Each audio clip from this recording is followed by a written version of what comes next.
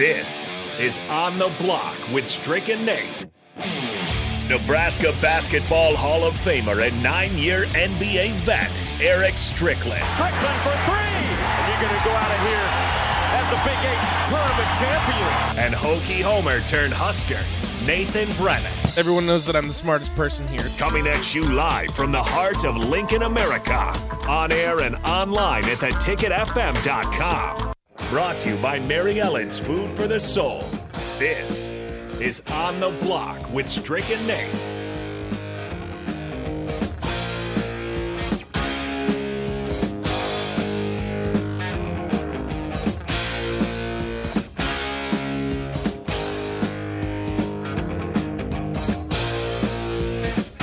A happy Thursday to all of you. A happy thirsty Thursday to all of you. My name's Nate Brennan. He's the Husker Hall of Famer, 9-year NBA vet, Eric Strickland.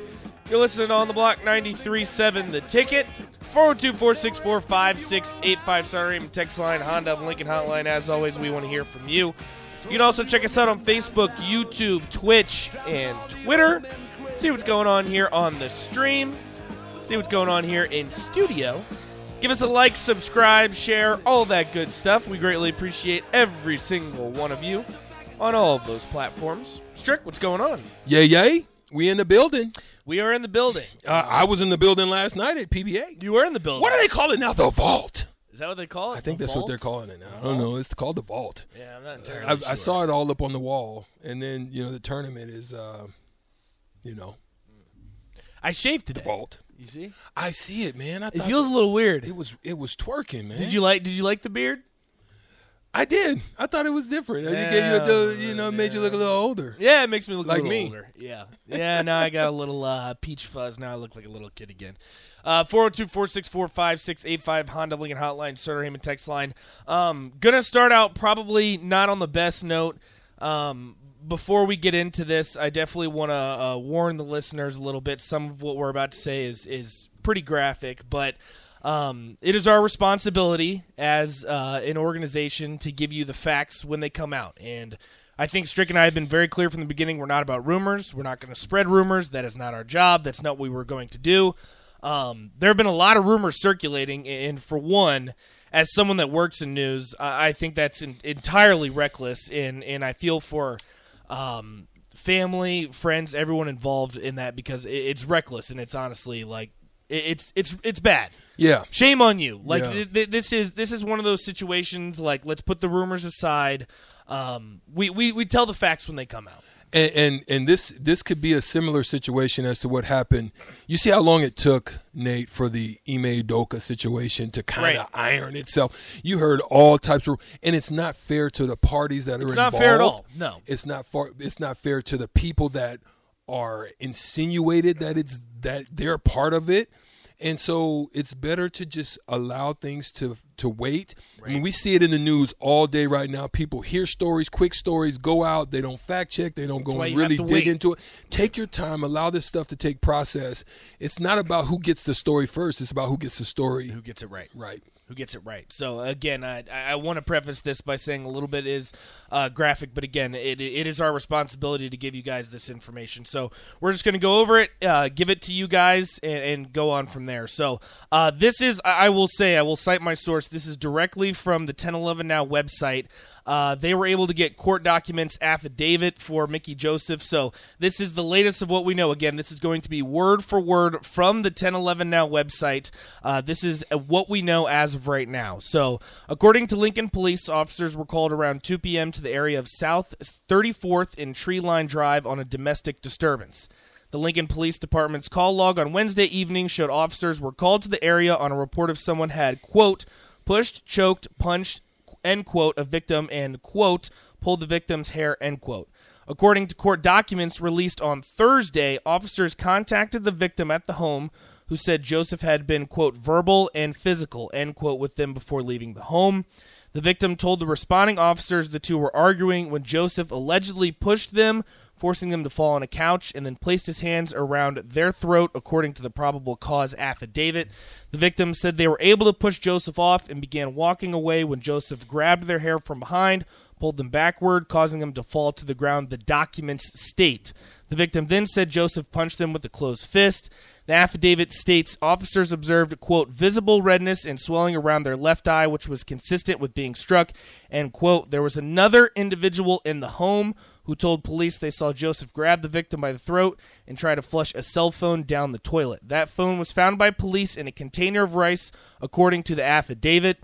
Joseph was contacted by police along the 7500 block of San Mateo Lane in Lincoln and was taken into custody. He denied striking the victim or grabbing their hair. Joseph is facing charges of domestic assault and strangulation. Now, Nebraska Athletic Director Trev Alberts released the following statement, quote, I was made aware of the charges against Coach Joseph, and given the nature of the allegations and based on university policy, he has been placed on administrative leave. We will have no additional comment at this time, end quote. That was directly from the 1011 Now website. You can head that way right now if you want to see exactly what I just read. Again, these are all facts. This is our responsibility to get the facts out to the public. None of that was fabricated. None of that was rumors. That was directly from court documents and an affidavit. So just wanted to say thoughts and prayers and to those involved. And it's just it's a sad day for Nebraska. And when you really look at this, there's probably more to it. And there's probably more information that is there. And when we get the facts, we will release those facts. And we're only reading what the affidavit says and what we know from the police. Look, that is going to allow this process to play out. We're not judge, jury, or executioner on a line. This will have its day. There's a process to it. And this will allow either Mickey to clear himself. This will allow all parties to have peace and just be able to walk through this without it being all over the air. This is just the facts of what we know. That's all we're saying. We're not going into it. We're not delving into it. We're not talking about rumors. We're not talking about try rumors all you want to ask us, but we are. That's not what we're doing. It is our job. It is our obligation. It's our responsibility to give you guys what we know. This has been released by court documents in the Lincoln Police Department. So as we gather more information, again, we will release that to you guys in again, it's just a sad day for Nebraska, and again, I want to make sure that we give our thoughts and prayers to those involved because this is a tough situation for everyone that's been involved. So wanted to say that, and on a maybe even more dismal note, Strick, we'll go ahead and get into it because also breaking today, Malachi Coleman tweets out that he's officially decommitting from Nebraska. Yeah. So I want to take this a little bit of a different route and ask you this. So if you're Matt Rule, you're starting to assemble this coaching staff. There are going to be some new faces in the building. He himself is a new face. You're just given this big contract. What do you do? Because this was your golden recruit. This was the face of the class. This was the guy that was going to come in your backyard in Lincoln. And I'm just curious, where do you think Matt Rule goes from here? Because he's going to have to talk to some people, and he's going to have to get recruits in the building. Well, I would venture to say that he said he'd be here for a week, and he's going to start not only speaking with players, but also probably those who have committed or what that situation is. We obviously know that a good reason as to why Malachi committed was the recruiting process from the previous regime. Right. So he may not feel comfortable with that. That still may not change. That still could change. He's changed it once. It could change again. And he said that he's leaving it open to Nebraska too, right? Yeah. So he's just basically opening himself up, but to the communication process to restart. And so, I think that all things would probably be on the table. There could be some people that would want to hear the vision, and they may have an open ear to it. So I think that is something to just take time as well, and not be in a hurry to look at that situation. There's no negative to it. That would be no different than a coach leaving and somebody jumping in the transfer portal because they were comfortable with whatever coach that was there. Right. That's just all part of that same process. Then I got a question real quick before we dip. Good man, wonderful player. Tremendous coach. SEC, Vanderbilt. Saul, also, it's just a lot of craziness going on right now, coming off the Thanksgiving season. But I've got a question about this.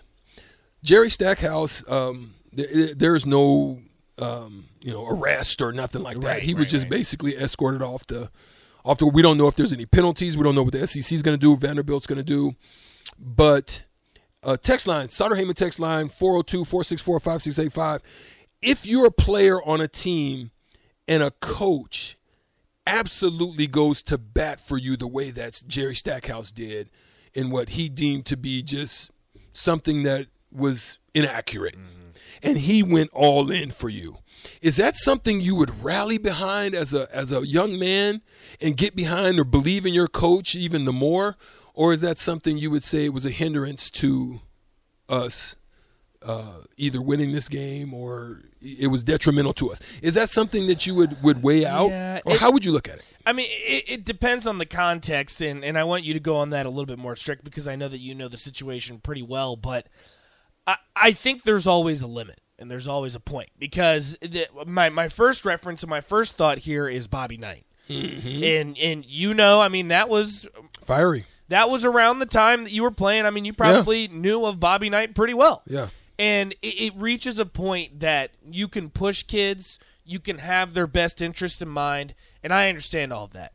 But at some point, it's a detriment to the player, and it's a detriment to the university, it's a detriment to the program.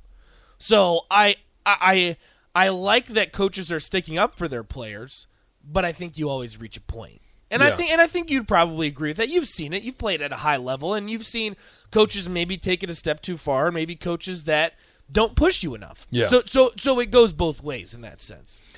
So what I would say is,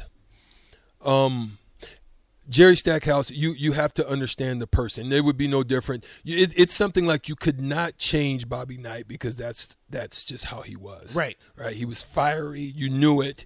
And there may come a time where he may lose it. And right? he probably draw the line a time or two. Right. Like stepped over the line. Right. So Jerry Stackhouse was that kind of player. Jerry Stackhouse was a loyal person to whatever team he was committed to. If you messed with anybody on his team, he was all in and would back up anybody that would try to come against who was on his team. I saw it when he was in Dallas. I saw it when he was in Philly. Everywhere, Detroit, everywhere I've seen him play, that's the kind of player that he was. That doesn't change because he's now a coach. Now, I understand that being a coach, there's some parts that come to it, but in some instances, I've been in situations where I've snapped, where somebody's taken me to a point to where I've also had a snapping moment. And all of us can get to. And if you're at a high level, that's going to happen. If you're a high level, high intensity, right. Just your passion and your heart for this thing is that shows that you care. It does, and I think that that's kind of what happened in this particular situation. And I think Jerry, as he goes back, he'll look at it and say, "Dang, I probably could have walked away at this moment." You go and watch the film. But there's nothing in that film that shows he didn't throw no punches.